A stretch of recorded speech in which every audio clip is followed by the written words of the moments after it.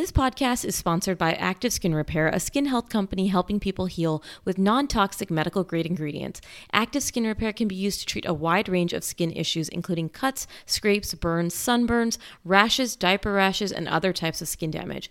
I discovered Active Skin Repair and their baby spray from my community when our daughter was a newborn and had constant diaper rashes, and it really helped and continues to help. Containing hypochlorous acid, which is an effective option for helping with yeast diaper rash, we just spray or dab Active Skin Repair onto the skin with a clean cloth or cotton ball, let sit for 15 seconds, and then apply our balm or ointment of choice. With over 500,000 happy customers and thousands of 5-star reviews, you now have one simple solution for all of your family's skin health needs. Visit www.activeskinrepair.com to learn more about Active Skin Repair and to get 20% off your order using code PEDSDOC. That's PEDSDOC.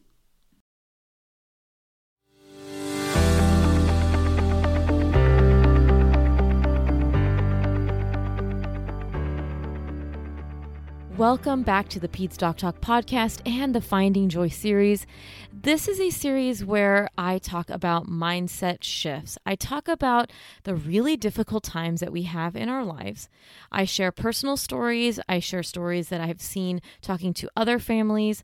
I talk about the ups and downs and how we can navigate it to see brighter days ahead. Now, when you listen to this episode's title, Secondary Infertility After Birth Trauma, the title is going to seem like an oxymoron. How can you find joy during trauma and infertility? This is something that is very emotionally and physically draining, and I currently am experiencing the secondary infertility process after a traumatic delivery about 2.5 years ago, little under that. And this is far from finding joy. This is a story about honesty, vulnerability, and reality. Sharing this story is my strength when I feel weak. Telling you my story is my joy when I feel sad. The duality exists in such beauty because I have grieved so many things in the last 2 years as a woman and as a mother that I want to share with you. This grief and processing this grief has allowed me to grow. So without any surprise here, there's going to be a huge trigger warning before you continue listening about birth trauma and infertility, because I will be discussing both. Now, if this is the first time you're listening to the Finding Joy series, remember, this is a raw and honest series where I take difficult events in our lives, difficult feelings, and discuss how to grow from it from a growth mindset perspective. This isn't toxic positivity. It's a positive mindset coaching so that we can feel the feelings of difficulty and move through them at our own pace. If you do love the Finding Joy series or any of my episodes, make sure to leave a review or rating, share it with a friend or on Instagram, and tag me so more people can find this podcast. So in this podcast episode, I will not be discussing what happened during our son's delivery or be discussing the hormone stimulation and egg retrieval process I've gone through this year. If you're curious to know about Ryan's birth story, make sure you check it out on my blog. You can type in Ryan's birth story or birth trauma. I also have a podcast episode 15, How Birth Trauma Changed My Life, where I talk about this sort of mindset of how it has made my life better. And yes, it did make my life better in some ways. I also have a YouTube vlog, my first ever vlog, coming out this week of the release of the podcast, where I talk about the hormone stimulation journey, the ups and downs of that, and all the things that I've learned going through IVF for the first time after having a traumatic delivery. But in this episode, I am going over how we found out I had secondary infertility, the journey to decide to do IVF, the emotions that came with it, and also how I'm reframing my mindset to get through this very emotionally and physically draining process after having gone through a very traumatic delivery to have my son. So we started trying to get pregnant when Ryan was about 11 months old. So this was November of 2020. We used a fertility monitor that checks hormones for ovulation, and we used the same monitor for Ryan. With Ryan, we used that monitor and we got pregnant in 3 months. This time around, I was checking it and I continued to ovulate from the monitor, but we just weren't getting pregnant. Months and months were passing and I just felt like something was wrong. After 5 months, I told my husband that I was concerned. I was ovulating, but something just didn't feel right. I also just felt concerned because I had a lot of trauma and scarring from my initial C-section and the exploratory laparotomy I had a week later. My C-section scar was a mess. It had so much scar tissue. And I was just worried that, is there something internally going wrong? Is there something anatomical? And I kept bringing up to my husband that I just felt like something wasn't right. Being the amazing husband he is, he reassured me in a good way, not a dismissive way, right? He said, look, there's no harm in checking it out, but you are young and we've only been trying for 5 months and they say 6 months. So why don't we give it another couple months and we'll see. I ended up calling in March of 2021, and the next available wasn't until June. So my advice is, if you're considering making a fertility appointment, call in advance because there is a waiting time. I am so grateful that I made the appointment when I did. If you're 35 and have been trying to get pregnant for more than 6 months, then you should be seeing a fertility doctor. If you're under 35, it's trying for a year. But honestly, if you are concerned, call, see what they say, make an appointment. I went to see this fertility doctor in June. She was recommended to me by one of my best friends who also utilized her to get pregnant with her child via IVF. I told her my story and she was shocked, and I was actually shocked because I'm like, I'm sure you hear a lot of horrifying stories, and she was shocked at what happened. And honestly, reliving the story every time I talk about it, even almost 2.5 years later, it is so vivid in my head. And even though I've grown around my grief of the birth trauma, you will never forget it. I mean, I've still, while I'm recording this podcast episode, can visualize and see everything that happened during that moment and during the weeks that followed after Ryan was born. So I told her my story. I'm so grateful I went in. She ordered a uterine ultrasound, blood work, and an HSG, which is a hysterosalpingogram, which looks at the fallopian tubes and uterus as well. The ultrasound looked amazing. The blood work was amazing. This looks at hormone levels, ovarian reserve, things like that. And then she did the HSG. So they shot the dye in through the uterus, and it went to the uterus beautifully, went to the right fallopian tube beautifully, but it didn't go anywhere in the left. So I had so much scar tissue in my fallopian tube, which 100% we can't say was directly from the trauma of the delivery. However, traumatic deliveries and C-sections can cause adhesions and scarring leading to this. I developed something called a hydrosalpinx. This is when there's damage and blockage of a portion of the fallopian tube that causes it to become filled with fluid. The swollen and fluid-filled tube is called that hydrosalpinx. And this hydrosalpinx meant that fluid was backflowing into my uterus, making it an uninhabitable place. So even if I were to ovulate and conceive off my right ovary, the embryo would not be able to implant in a uterus in this condition. So the only way to proceed to have any chance of getting pregnant would be to remove the fallopian tube, that left fallopian tube, and almost reset the uterus and allow the right side to work, hoping that I will ovulate off the right and we can get pregnant.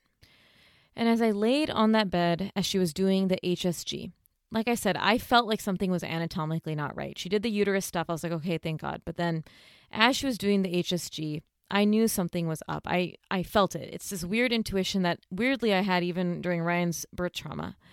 And I cried a lot when I found out about the hydrosalpinx. I laid on that bed and I just started sobbing.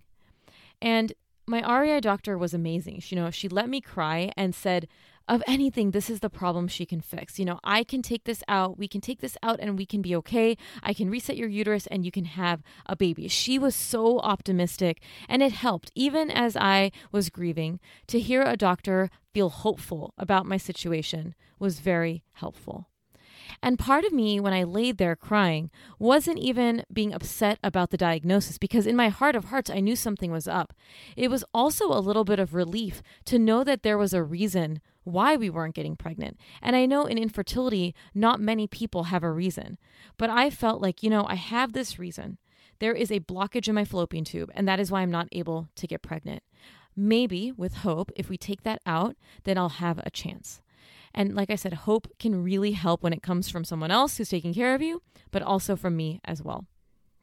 So the plan from here was to take out the fallopian tube. And if she takes it out, we can do timed ultrasounds to see when I ovulate off the right side and have sex the old-fashioned way. She was very hopeful, which, like I said, is something that really helps when you're going through this journey. As a pediatrician, mom, and podcaster, I want to share with you a podcast I recently discovered. It's called Understood Explains, and this season of the show is hosted by teacher and special education expert Juliana Urtube, and it's all about how to navigate individual education plans, also known as IEPs. The latest season of Understood Explains covers topics like how to tell if your child needs an IEP, and it busts common myths about special education. I listened to an episode called The Difference Between IEPs and 504 plans, and I learned so much that I honestly didn't know before. I now feel I can better explain these to my patients and their families and better support them in their neurodiversity journey. Navigating ADHD, dyslexia, and other learning and thinking differences can be confusing, and this podcast helps to validate these struggles and provide actionable tips that are useful for parents, teachers, and clinicians. To listen to Understood Explains, search for Understood Explains in your podcast app. That's Understood Explains. Warmer, sunnier days are calling. Fuel up for them with Factor's no prep, no mess meals. Chef-crafted meals with options like Calorie Smart, Protein Plus, and Keto.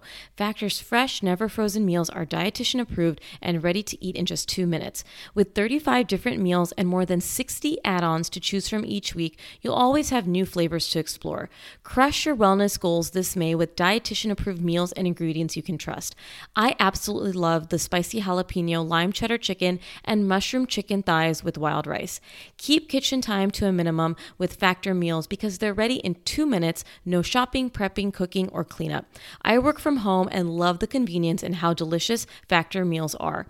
Head to factormeals.com/PedsDocTalk50 and use code PedsDocTalk50 to get 50% off your first box plus 20% off your next box. That's code PedsDocTalk50 at factormeals.com/PedsDocTalk50 to get 50% off your first box plus 20% off your next box while your subscription is active. So the plan was to remove the fallopian tube, visualize the right fallopian tube, and take a biopsy of the uterus while we were in there. My reproductive endocrinologist is very skilled, but because of the amount of trauma I had and the scar tissue, she recommended an oncology surgeon because if for any reason my fallopian tube was adhesed to the bowel, she wouldn't be able to continue. She would have to open me up and then she would have to close up because she can't take out the fallopian tube if it's touching the bowel that's near it. That is something for someone who's more skilled, like an oncology surgeon. So we decided to go with the oncology surgeon because I did not want to be opened up with the chance that I would have to be closed up again and opened up again. He was so kind and amazing. Just like our REI doc, these two were exactly what I needed. After Ryan's delivery, I lost trust in a lot of OBs and my medical team. And this is really hard for me to say because I'm also a physician, but it was really hard for me to trust anybody, again, with my gyne care, my OB care. And how this happened is I had a lot of my symptoms dismissed for anxiety. I was overwhelmed with my son being in the NICU, and they thought that all of my symptoms and complaints were all psych-driven when they actually were sepsis, landing me in the ICU. So I lost trust when the OB responsible for my care never apologized, never acknowledged what happened to me, and just sort of dismissed me in this whole experience, knowing very well that they made a mistake. So to go back to a doctor was very hard in this whole process. To trust again was hard after I felt hurt by a medical system and a medical professional as a physician myself. So having the surgeon be so understanding and so welcoming of my experience and really just saying to me, I'll take care of you, was all I needed. It helped me so much. July 19th, 2021, I had my surgery. Because of the Delta surge with the COVID-19 pandemic, they wouldn't allow anybody with me. By then, I had the C-section with my husband in the room, which was very traumatizing. I had a repeat abdominal surgery to remove infected abscesses and fluid a week after my C-section. I was scared and I was nervous and I was alone. I mean, this entire process was not something I wanted to go through, but I really wanted to try to have another baby. And being alone because of the whole Delta precautions made it a little bit harder. But I also trusted this surgeon. He told me in the kindest way when I did the consultation, I am going to take care of you. I am going to make it where I can help you have a baby. And I know he can't control everything. I know my REI doctor can't control everything. But just hearing the sincerity in someone's voice matters, especially in this fertility journey. They can't give me a money-back guarantee. That's not how this works, but they can give me hope. The surgery went well. I unfortunately did develop keloids in the area of where the laparoscopic procedure happened. They're very small, but they itch and it's fine. But while he was there, he removed a ton of my scar tissue I developed on my C-section scar that was causing me a lot of pain and discomfort. And honestly, I'm forever grateful to him. That's not something that was expected to happen, but he said, look, I was in there. I noticed so much scar tissue. I'm just going to revise it so that you can have more comfort. He took a biopsy of my uterus, visualized the right fallopian tube, which was patent, and saw the left. He had to remove the entire fallopian tube, which was actually adhesed to bowel, and he meticulously removed it. He says that it was almost like internal plastic surgery for my pelvic organs. They basically tidy it all up so they can reset and hopefully get me pregnant via IVF. So it was smart. We went with him because of the adhesions. The surgery went well, and in September, we finally decided to do timed ultrasounds.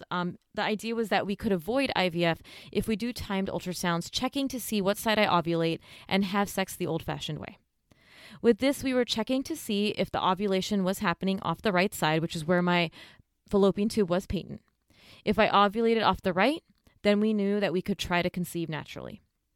So we started the timed ultrasounds where I would go in when I'm ovulating. And luck would have it, I ovulated off the left side, where a reminder, I do not have a fallopian tube on that side. And the next month, again on the left side. The next month, again on the left side. The next month, again on the left side.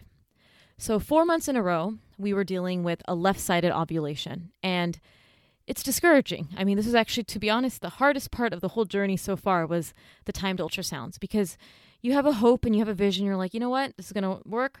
But you have no control over which side you're going to ovulate.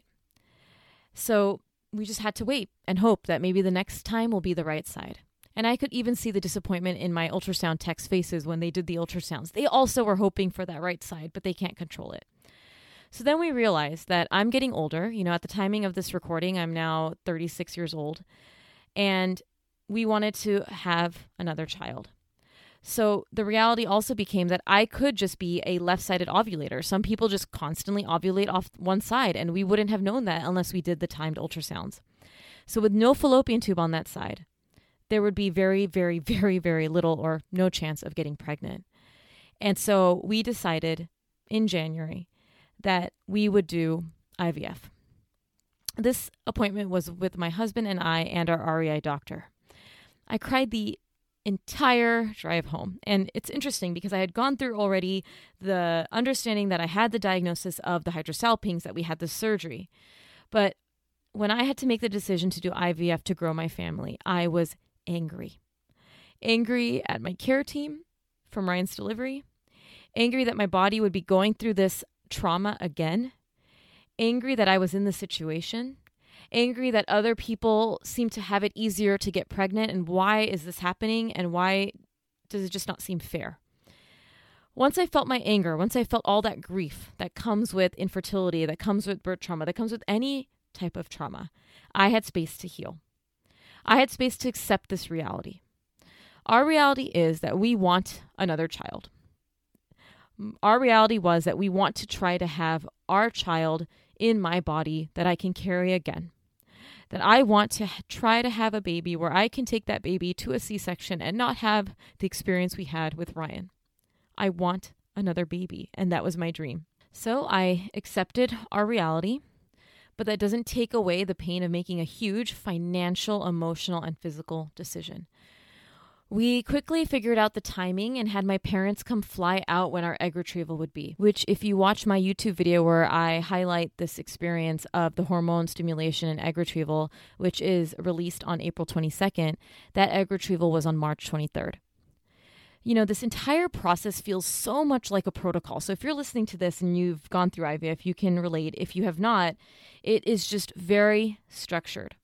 Although I was treated like a human being, obviously I had these appointments and whatnot, the way they managed IVF at this very large practice is very systematic. You make an appointment with an IVF coordinator, they give you a calendar, they tell you which meds you're going to take and how to get that from the pharmacy, and then you go to your doctor on scheduled visits to monitor the follicle growth. Once you go to these appointments, you call a personalized voicemail line to find out your blood work results and the meds that you're going to be injecting that evening, and if you need to increase the meds in any way.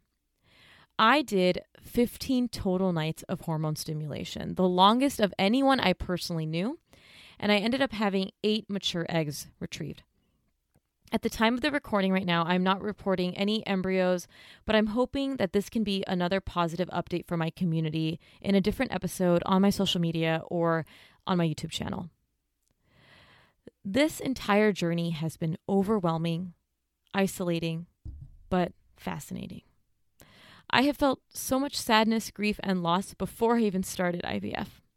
And I think anyone who has gone through the process can say that they have had to deal with the grief and trauma of the IVF process.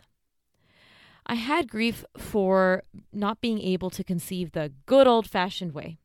I think we forget how lucky we are to conceive unassisted, have a healthy pregnancy, have a normal delivery. I was so grateful to have a healthy pregnancy with Ryan with no difficulty conceiving. And now I'm experiencing IVF. I've had to experience a traumatic delivery, and I had to experience the delivery of a child with medical complications. It made me cry, but it also made me believe. I knew something was wrong, and I felt validated in knowing that I did the right thing by getting myself evaluated. Knowing is powerful, and I trusted my doctor. I am uncertain with what's going to happen with this entire process, but at the same time, I feel it in my bones that we are going to have a baby through this process. And I keep telling my husband, it's going to happen, it's going to happen. And that mindset doesn't make things happen. I think we forget that you can't make things happen just by willing it. But all I can do right now is just hope and believe that we are going to add a baby to our family via IVF. I don't know the future, but I do have hope. Because sometimes hope is all we have in a situation where we have no control. And I think having gone through the experience with Ryan, I learned the power of hope. When Ryan was born and he had his stroke and seizures, I had to really accept the fact that I can only do so much. I can't control what his outcomes are going to be with this stroke. Is he going to need to be on seizure meds the rest of his life? Is he going to walk? Is he going to talk? I had no idea what was going to happen. And so all I knew to do was to do the best that I can with the resources I have, and I engaged him developmentally. I go to my appointments that I need to. I see the neurologist. I take the meds. But I also have to just hope that things will work out as they should. My husband has asked me how I have managed this so well. And I don't like using the term so well because I feel like I manage things well because I just feel my feelings. This entire process, making the decision to do IVF, injections, waiting for follicle development, which was honestly extremely stressful because it took me 15 days to even have major follicle development, the doctor's visits, and everything else that has gone on has been a lot for him to watch and for me to do and take in myself. So how am I managing this? And it's hard because if you're dealing with this and maybe you have secondary infertility or maybe you have primary infertility, you may find some of these things may not help you and some of it will. And I hope that you can take what works for you. Here are just 8 ways I have found joy and heartache during infertility. Number 1, I have allowed myself to be extremely vulnerable. And I've told you this even when I had my birth trauma experience. That experience, that vulnerability for the first time, feeling extremely physically and emotionally vulnerable, allowed for an amazing breakthrough. After Ryan's delivery, I gave myself more and more permission to feel vulnerable, to be upset, to feel my feelings so I can navigate it through it better. For so long before Ryan's delivery, I resisted emotions, my anxiety, anything. I would just say, no, no, no. And now I learned that I have to accept it and accept the reality so that I can move forward in my own time. When family members would tell me, be grateful or it's not so bad, people have it worse, I kindly explained to them that these are not things that I want to hear right now. I need you to listen without judgment and let me feel my feelings. And I think any one of us can agree that we understand if you're going through difficult times that there are people going through much worse. But when you are experiencing true grief and true sadness, that's the last thing you want to hear. You want to hear, it's okay to be sad. What do you need from me? How can I help you in this situation? So that you can process those emotions and those feelings in your own way, in your own time, versus feeling like you have to push away the feelings. That is why so many women and parents and people just don't get help for their mental health, because they feel like if they say anything, people are going to feel like they're not grateful enough, that they have to feel a certain way. No, you need to feel your feelings. Don't push them away. You made it halfway through an episode, so you must be loving the show. If you love this show, make sure to subscribe to my YouTube channel, where I share answers to all of the common topics submitted to me regarding child health, development, and debunking all that misinformation you hear online. My goal is for PDT to be a one-stop shop for your searching needs. Bye-bye late night Googling. So make sure to go to YouTube and search Peds Doc Talk TV. Hit that subscribe button and binge watch all the amazing episodes and episodes to come. Have suggestions for future videos? Make sure to chat in the community section on my YouTube channel.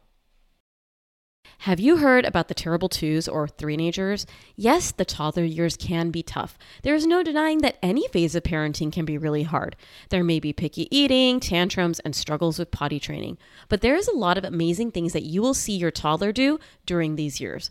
I want you to enter the toddler years understanding toddler development and behavior so you can better approach tricky situations with your child.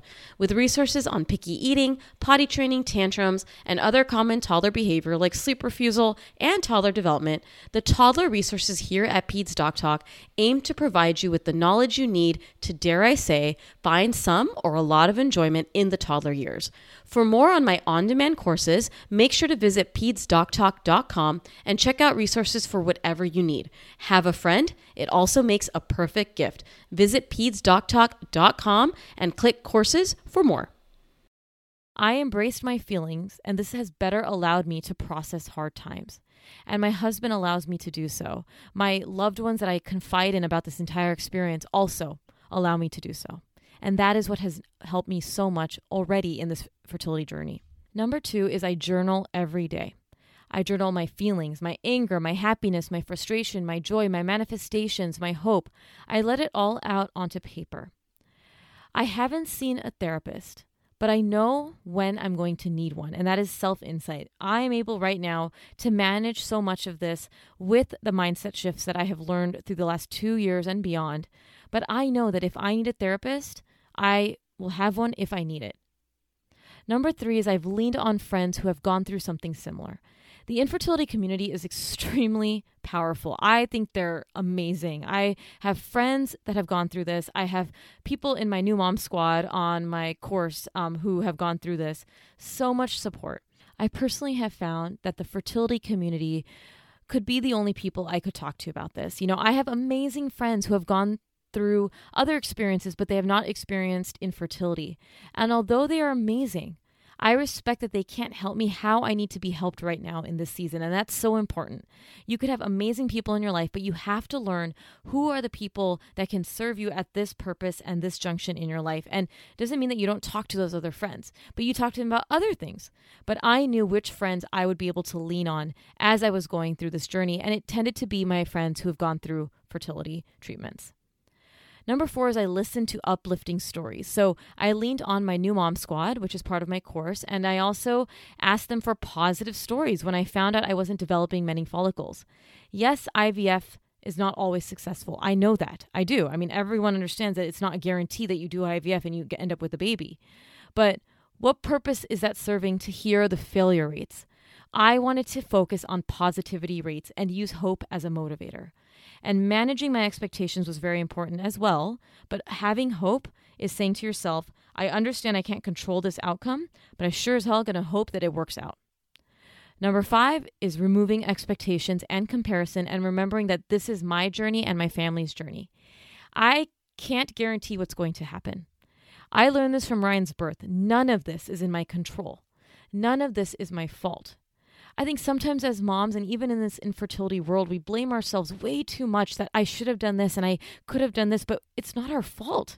I didn't ask to have a traumatic birth. I did everything right, quote unquote, in pregnancy. I didn't ask to have secondary infertility. This is just life.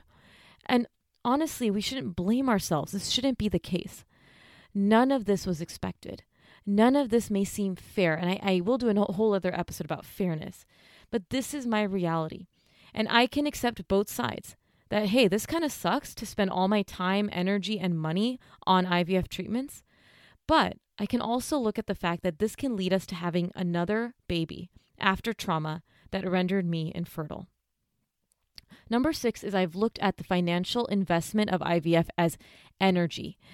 This whole process already has cost us about $21,000. We pay it as a package up front for all of the meds, egg retrieval, the transfer for the embryo. All of that is part of a package. And when I look at money as energy, although it doesn't seem fair to have to pay $21,000 to do what millions get to do for free multiple times without any injections or finances that they need, I know that this energy will come back in the form of either a beautiful baby or strength through adversity. I want to have a baby. I mean, that is my ultimate dream. That is my ultimate hope. And I don't want to set an expectation because I don't want disappointment, but I'm hoping that this is going to happen for us. But money is energy. And if you're investing it into something that is meaningful to you, it will come back to you in some way, in a positive way. So if you're struggling with that cost, obviously we have to find out where to get that money from. I mean, that's a reality. But when you finally have figured out the payment, and you're lamenting that this is really hard, I don't want to pay this. I hated that we had to shell out $21,000. But I also know that it's energy, and this energy will serve us in some way. And I pray that we don't have to pay more and more money, but it helps me so that I'm not angry as much in this process. Number 7 is I focused my energy on passions. And my passions are things that I pour my joy and energy into, which is Ryan and Pete's Doc Talk. Whenever I'm feeling sad or dejected, I remember how grateful I am for the things that have given me light. And Ryan and PDT are my babies. Ryan is obviously my real baby, but Pete's Doc Talk is my baby. The podcasting, the YouTube, the creation, being able to create something when my body cannot create something is very powerful. And I know that sounds really weird and you may not understand that, but creating something externally helps me when I can't create myself. It helps me understand that I am bigger than my womb is, than my fertility is. I am not defined by that. I am creating something. I am raising a child. And if you're having primary infertility, then pour your passions into something that is creative and gives you joy. That creation is part of you. Even though you're waiting for a baby and you want that child, you can create in different ways. Number 8 is I have hope. And I talked about this already. Hope to me is a very beautiful thing. And some people don't have it. Some people don't believe in it. My husband is actually completely opposite. He does not believe in hope as much as I do. He doesn't have that optimism gift. And hope doesn't mean that things will always work out how you envision. That's not what hope can manifest. But it creates optimism through a difficult journey so that you can find moments of joy. This is how I got out of that hospital bed when Ryan's delivery happened and when I was sick in the ICU. It wasn't just about physical healing. It was about emotionally telling myself, I have to get out of here. I have to walk again. I have to get out of here, and willing that into existence. This is how I found joy during Ryan's stroke diagnosis when there was so much uncertainty. I held on to hope and understood I can only do so much. It does not mean that you're going to get the outcome that you're going to get. But you have two options here. You either navigate the difficult times without hope and just feel miserable the entire time, or you hold on to hope because at least through the process, you feel a little bit of joy. The outcome could be that we end up without a child. The outcome could be that this doesn't succeed. This outcome could be that we have to do multiple cycles or decide surrogacy or adopt, or ending this and saying that we're going to have one child and being okay with that decision. But what I'm holding on to right now is hope in the journey, because it does help in finding brighter skies and enjoying the moment as much as we can when we're going through something so traumatic. My son's delivery was the most traumatic event of my life. Anytime my husband or, I do interviews or people ask me, what has been that defining moment? It was Ryan's delivery. I changed so much. And again, listen to episode 15 if you want to learn more about how it changed me. It was a day of grief when so many women have joy, and that is actually very hard. And also in this IVF journey, you are doing something that so many other families, women, are able to do without assistance, and that's free, and that they don't have to do the timed injections and mixing of meds and driving to pharmacies and go doctor's visits and waiting for the ultrasound. And it can feel hard and it can feel unfair, but it's a different journey. Life is not intending to be unfair to us. And I'm going to do the whole episode, like I said, about fairness. Good things happen to good people. Good things happen to bad people. Bad things happen to good people. Bad things happen to bad people. We are not in control over all of that. The only thing we can control is how we navigate the experiences. And how I look at this whole experience.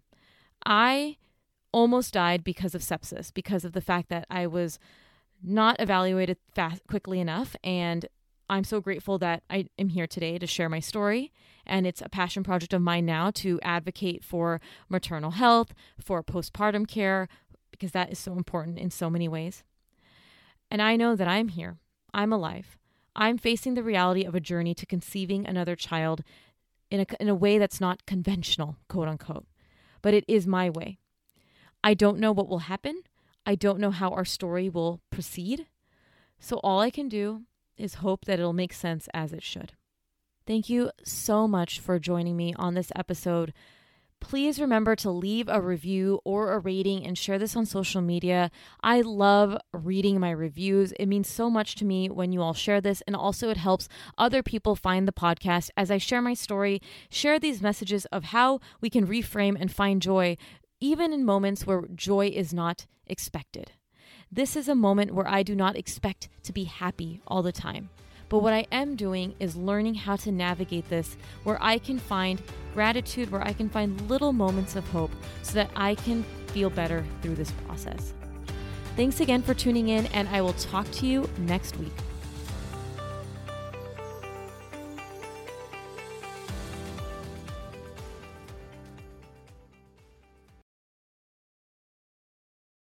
If you're a parent, I invite you to join us at the Mindful Mama podcast, where it's all about becoming a less irritable, more joyful parent.